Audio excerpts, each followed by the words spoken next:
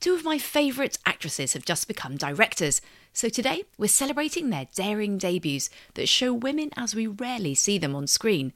Here's Rebecca Hall on the film Passing. There is a lack of willingness to see universality and common human experience in a story that centres the emotional lives of two women, specifically two women of colour. You know, I think there's a historical belief that whilst those stories might be of merit artistically, they are only, for a certain demographic, and I think this really explodes that.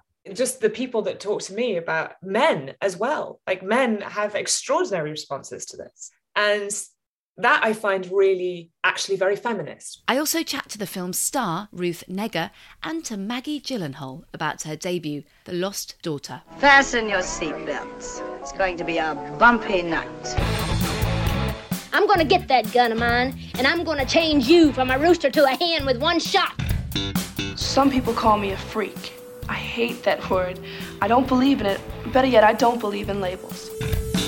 You know, I think you're the only girl in the world that can stand on a stage with a spotlight in her eye and still see a diamond inside a man's pocket. Because I'm up at 5 every morning working my ass off. Does someone want to just tell me to my face, you're never going to give me the scores I deserve? Welcome to Girls on Film. I'm Anna Smith, and today we're discussing two great films you can watch on Netflix now, The Lost Daughter and Passing. First up, The Lost Daughter. Based on a novel by Elena Ferrante, it stars Olivia Colman as an academic, Leda. Miss Caruso, welcome. Thank you. Who goes on a solo holiday. Excuse me, I work at the beach house. Just let me know if you need anything. Great. On the beach, she watches a young mother called Nina, played by Dakota Johnson. This triggers memories of Leda's own complicated relationship with motherhood. You don't have kids? Yes, I have 2 daughters. Along with flashbacks starring Jessie Buckley. What were your daughters like when they were little?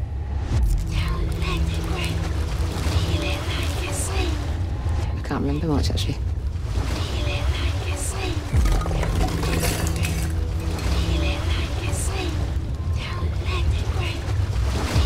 I saw you at the beach today. I didn't see you. I saw you.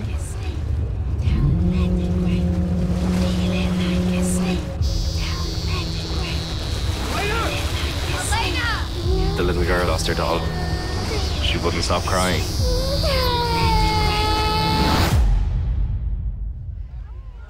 Children are a crushing responsibility.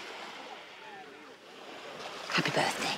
The Lost Daughter is a stunning film by the multi-talented Maggie Gyllenhaal, who first came to attention as an actress in Donnie Darko and went on to star in Secretary, The Kindergarten Teacher and more. She joins me now to discuss her debut as a director and co-writer of The Lost Daughter. Hi. Hi Maggie, it's great to meet you. Nice to meet you too. Well, welcome to Girls on Film, which is a feminist film podcast, so we're big fans of yours. Thank you. And congratulations on the film, which not only was riveting, but also fascinating from a gender perspective. So I'm really keen to talk to you about that. Yeah. When you first read the novel, what made you compelled to adapt it? Well, I think there's a real common thread in many of Ferrante's novels. I mean, the first one I read was My Brilliant Friend and the Neapolitan novels. And I read them, I think, when they were first translated into English. I didn't know what was coming. You know, it was really early on in my discovery of Ferrante. And I was like, I was kind of stunned by her, and she was saying things out loud in those novels and in all of her novels really that I had never heard said out loud before, and yet were things that I totally recognized as true. And, you know, that's a really interesting experience. I mean, when I first read that first novel, I remember thinking, oh my God, this character is so fucked up, you know, at a certain point in the novel. And then, 20 seconds later thinking, oh no, I actually really relate to her. And so am I so fucked up? Or is this in fact a common experience that nobody's talking about? And a common experience in particular about being a woman in the world. And I found that very comforting. And, I think I was inspired to adapt it because it's one thing to have that experience of having the truth spoken out loud alone in your room, and the shock and the comfort and all of it. And I was imagining that many, many people, many women were having similar experiences alone in their room with her books. But what about actually saying those things out loud in a communal space? What would happen if you said those true things that we've agreed, I think, as a community not to talk about? What if we talk about them, but in a movie theater where you're sitting next to maybe your husband or your mother or your daughter? That felt like a really radical thing to consider. Can you talk to me about Leda's maternal feelings or possible lack of them? I actually don't think it's that she doesn't have maternal feelings. I think it's more that ambivalence, terror, anxiety are all a normal part of parenting, mothering, and that we've just sort of had to back ourselves into this tiny corner and take up only this tiny little bit of space in terms of what we're allowed to talk about being mothers. I think it's just such a tiny part of the spectrum of what's real. I think mothering includes both, real ecstasy, joy, a kind of connection that is kind of almost unfathomable, along with all these dark, painful things that come along with growing. The truth is, I think all of those things are normal. And I think if we can have a conversation as women, as people, as parents, that include all of those things, then maybe you don't have to walk out the door like she does. Maybe there's space. Maybe you can be gentler with yourself about all the complicated things you're feeling. They really put us through it, huh? I thought you said you were pregnant with your first. I am. What were your daughters like when they were little? Were they like this willful little creature? Honestly, I can't remember much, actually. Oh, no, you can't forget anything about your own children. Is that your experience? I just mean, did your daughters give you a hard time when they were little? I just don't remember. You okay? She doesn't remember. I was very tired. So, excuse me.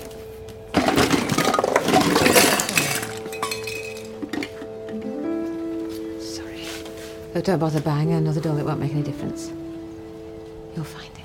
I have spent so much of my life seeing films and reading books and hearing songs that, sometimes are really incredible, really compelling, really excellent, but very rarely feel like a fully realized, accurate depiction of my experience as a feminine person in the world. And I think I thought for a while, maybe even still in some ways that I'm not even aware of, I thought, well, maybe there's something wrong with me because I'm not seeing myself reflected accurately back to me, and I think many, many people feel that way. So then something like this or Fleabag or whatever, the piano, sometimes pieces of art will come to you and you go, oh yeah, that feels in the realm of like, wow, you're saying that out loud. I actually agree. I understand, so I guess in my film, right, it's not just about mothering, it's about many, many things, but in every way, I wanted it to be totally honest. I wanted the way people look, the way people move, the things they say, the way they make love. All I wanted was for it to be totally honest. And anything that didn't feel honest to me, I took it out. That's amazing. And that's what I got from the film. And this is one of the reasons that we exist as a podcast, is to celebrate work that gives people more confidence, in particular women, more confidence in themselves, that they're not alone and they're not going mad, Right. Because if you never see your experience reflected back at you, then you try to make yourself look more like the fantasy that is being presented to you, but I think the more we make space for women to write, to make films, and we pay for them also. It's expensive to make films. And I've had to make films as an actress, made by women. We did not have enough money. We did not have enough time. If you give us a little space, a little confidence, a little money, to do what we need to do properly, I think there's going to be a lot more honest expressions. People are going to respond to it. I keep thinking about Fleabag, because like people's minds were blown, everybody. And then that truth telling, I think people respond to the truth. Not always, but often. Mama. I'm working. I'm suffocating.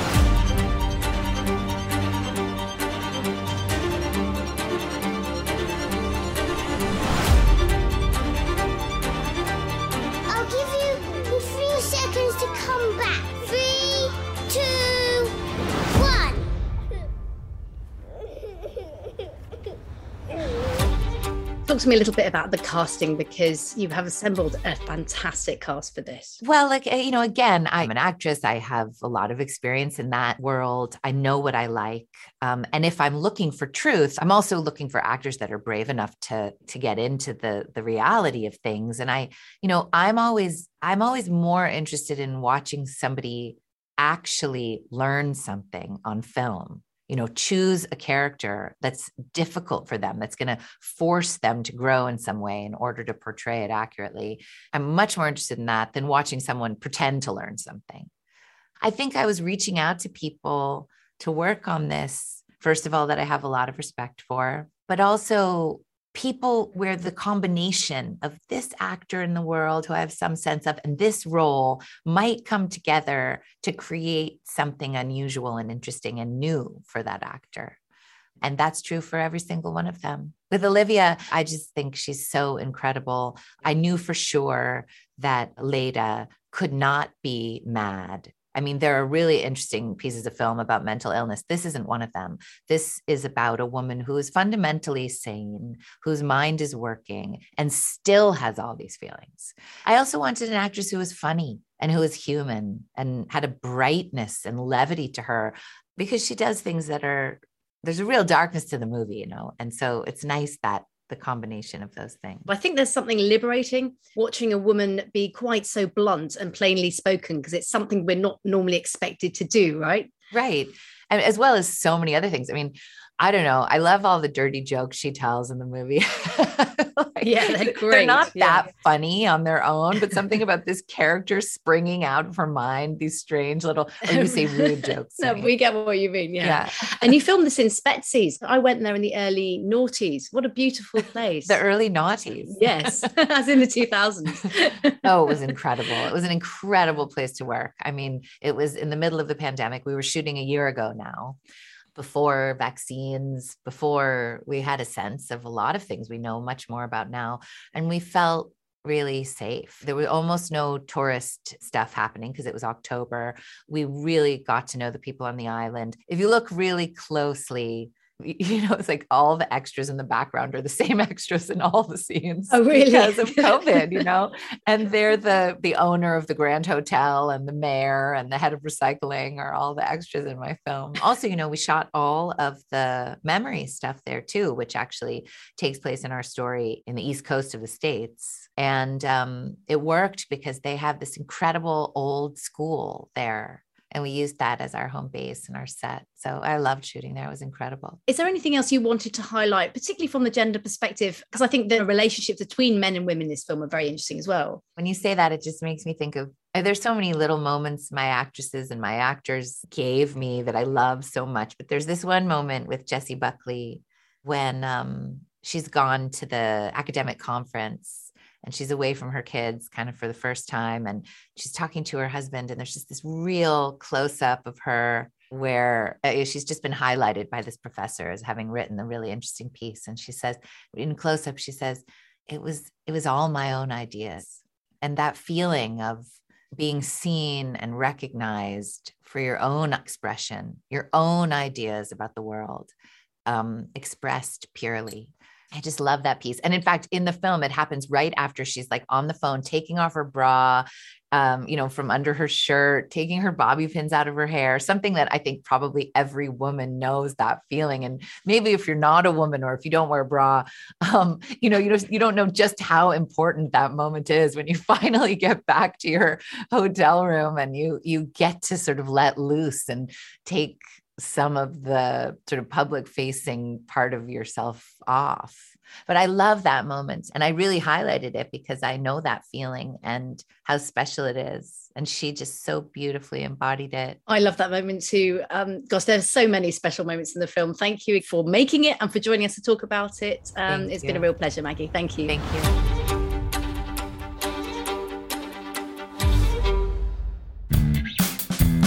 That was Maggie Gyllenhaal. Next up, a film from the British actor Rebecca Hall, who I've loved in everything from Professor Marston and the Wonder Women to The Night House. She also chose to co-write a film based on a novel. This one's a 1929 book by Chicago author Nella Larsen. Passing centres around two light-skinned black women who can both pass as white, but take different paths, one choosing to live as white, the other black. Pardon me, I don't mean to stare, but I think I know you. Claire?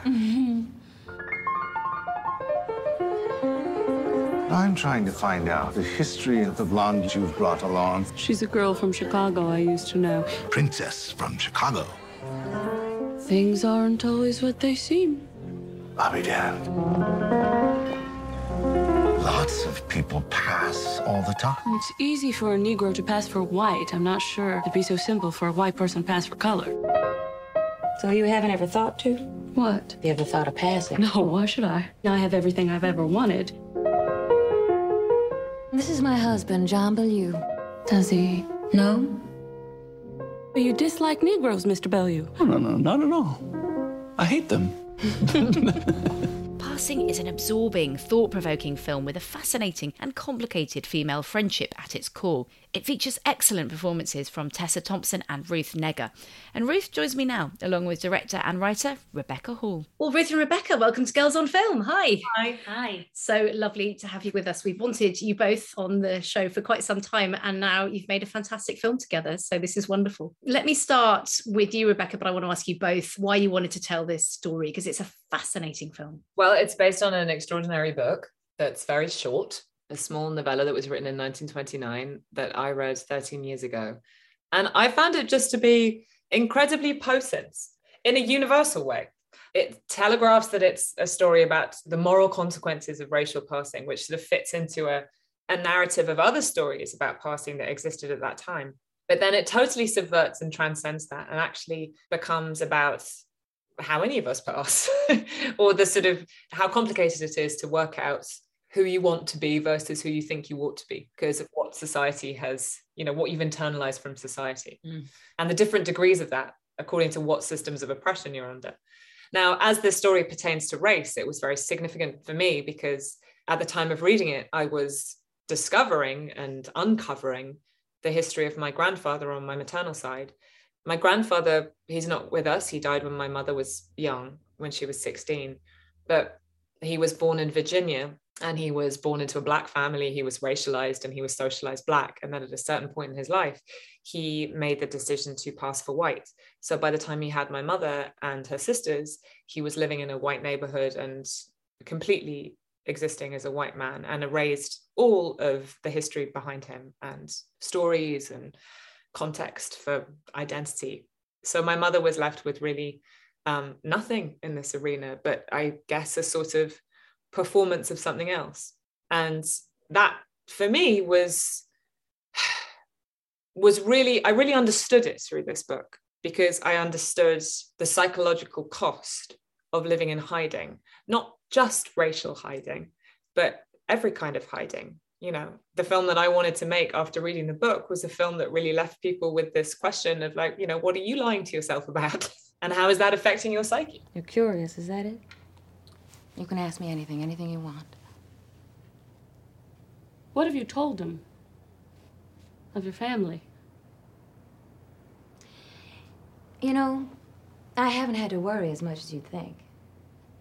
They were my aunts, you see. They took me in after Father died and gave me a home of sorts.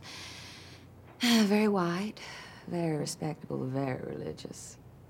I met John not long after, and as soon as I turned 18 and legal, we got married and, well, went off and left for good. And you're happy? Of course, Reedy. As you say, I have everything I ever wanted. It is very relatable and universal. Let's come to Ruth next. What struck you about it first when you read the screenplay, or did you read the book first? I read the book and I thought it was a masterpiece. I thought it was extraordinary. And I couldn't believe, but I wasn't surprised that people didn't know more about this book and this writer. But of course, a woman of color at that time, so we're talking about the 20s, isn't going to be lionized by society. So I think in many ways, when scripts like this come around, it's not only about like these amazing characters and complex women. It's that like, it's sort of like you're kind of part of something bigger in terms of sort of shining a light on work that has been marginalized and sort of discarded. That's kind of our responsibility now, to sort of resurrect writers that didn't get their due. Do you know what I mean? And she just creates extraordinary, complex, contradictory women who, for me, it's about being able to live your life as much as possible, as true to yourself as much as possible. And that's a concept that we all can relate to and want, but it's especially potent for women of color then and now. Isn't she extraordinarily beautiful? I suppose. Your life is perfect. Have you ever thought of what you'd do if John found out? I do what I want more than anything right now. I come up here to live with you.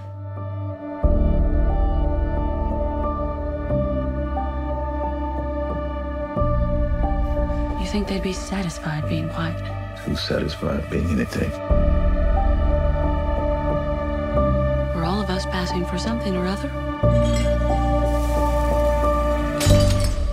Aren't we?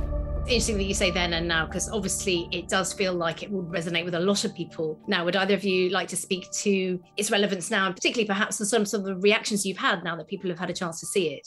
So many people have come up to me after screenings and Q&As saying, this is in my family.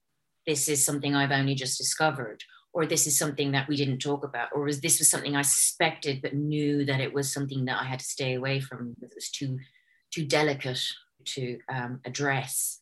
And it's extraordinary, and people very moved and crying when they're kind of relating these stories to you, these intimate stories, you know. I mean, it's gratifying as an artist and a person. You're thinking, this is why I became an actor. Do you know what I mean? Because that's what film and TV and theater did for me. You know, it made me feel witnessed and seen and less alone and less afraid to talk about things that are supposedly taboo. Do you know what I mean? And so that's been extraordinary to witness that, like, in person. You know, I think just because something is set in a different sort of era, it doesn't mean it's not relevant. I mean, it's the thing is we really are obsessed with history in terms of a linear process, and it's not. It's this like almost cyclical thing, and we're still dealing with the things that this novel talks about. You know, whether it's to do with race, gender identity, queerness, being comfortable in your own skin, allowing, you know, how much do you kind of speak to your desires, you know, and fulfill them and address them, and, you know, motherhood, you know, and this kind of, I don't know, it just seems there's the pick and mix of relatability. Nobody could tell from looking at her. No. Most surprising. Tell me, can you always tell the difference? Oh, now you really are sounding ignorant. No, I mean it. Feelings of kinship or something like that? Hugh, stop talking to me like you're writing a piece for the National Geographic. I can tell same as you. But I suppose sometimes there is a thing that can't be registered. Yes, I understand what you mean. Yet, lots of people pass all the time. It's easy for a Negro to pass for white. I'm not sure it'd be so simple for a white person to pass for colored. Never thought of that. No, Hugh. Why should you? Sometimes I think you could. Yes. And in a way, if you can, why wouldn't you? Sorry. Hey. I'm asking, why wouldn't you? Who's to say I'm not? It's interesting what you were saying, what made you want to be an actor. And of course, Rebecca, you're a fantastic actor and now a director. What made you want to turn to directing? Oh, I've always wanted to do it. I mean, when I was a kid, I was, you know, I came from a theatrical family, but I was utterly fascinated in film, and not film because of the actors. I was fascinated in composition and editing and how a story is told in that space and how different people tell it differently and why some things haunt me and others don't. And you know, and I think it's just something that combines all the things that I've ever been interested in: music and words and images. I paint, I play music, I write. I've always done all of those things. But I've never felt that any of those things independently are going to be a profession. But film brings together all of those things in a very perfect way for me. Well, we've touched a little bit on the sort of, dealing with people who have been forgotten by history, whether it's the writer of this book or the type of women that we're seeing depicted on screen. Could I ask you both what you found particularly compelling about this from a feminist perspective, this story? My answer is very brief and very basic, but I think there is a lack of willingness to see universality and common human experience in a story that centers the emotional lives of two women, specifically two women of color. I think there's a historical belief that whilst those stories might be of merit artistically, they are only, for a certain demographic, and I think this really explodes that. Just the people that talk to me about men as well, like men have extraordinary responses to this. And that I find really actually very feminist, because to make that story central and universal and point out that it can be and is, because we're humans and so we are all connected on some level like that, I think that's very impactful from a feminist perspective. Totally agree. I mean, we've been brought up relating to men on screen, so why shouldn't the reverse be true? I just kind of took it for granted that this was a feminist film because of the way it made me feel that, she dares to have super flawed characters, who aren't sure about motherhood, who have desires, and want to realize those desires and don't feel ashamed of desires. I'm talking about Claire specifically, and that's deeply feminist, isn't it? To create someone who is not entirely likable. Do you know what I mean? And the pressure is when you are kind of lensing marginalized people, sometimes you feel like there's this pressure to make them nice or likable or sympathetic, and you're like, sympathetic to who? And it's always seemed to be aimed to make these people likable, like it's like a pitch for equality or something, and that kind of depresses me. Because it's like we're not afforded the same breadth of humanity and experience as others. So just the simple act, really, of writing women who are full, to me, that's super feminist. Anything that makes the status quo sort of a bit nervous, I think, is exciting. Because you can imagine this book made everyone feel nervous. The status quo, other Black writers, that excites me very much. She critiques everybody, really, doesn't she? Yeah. Doesn't really let anyone off the hook. And also I feel that there's quite a lot of empathy though to all the characters. It's not like there's a common them and us, whether it's in terms of race or gender. Oh, absolutely. The truth is we can all find a way to find empathy about all sorts of things. It's like, and it's the only way into telling a story truthfully and honestly, I think, is to find that empathic point. So to finish up, Rebecca, what's next for you? Will you be directing in the near future? Oh, I really hope so. Yeah. Tons more. I'd love it. This is what I want to do. Absolutely. She's very good at it. I'd noticed that. Is there anything she can't do? I don't think so. There's definitely some things I can't do. Ruth, briefly, what are you up to? I'm going back to the stage. Oh, wonderful. I'm making my Broadway debut, Lady M. Yeah, so very nervous. Oh, well, good luck with that. And it's great to speak to you both. Thank you so much for joining us on Girls on Film, and best of luck with passing in awards season. Thank you so much. That was Rebecca Hall and Ruth Negga. You can watch Passing and The Lost Daughter on Netflix now.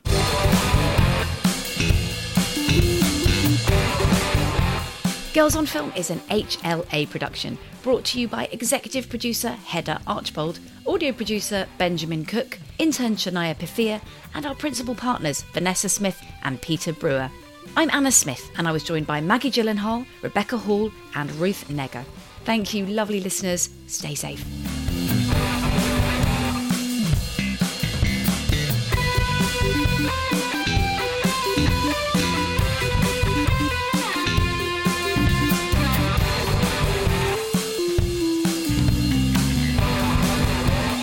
How's that? It's good, thank you. It's cold. Yes, it's really amazing. It's gonna make you feel so much better. Okay, by tonight, you're gonna feel amazing. Thank all right? you. Yeah. All right.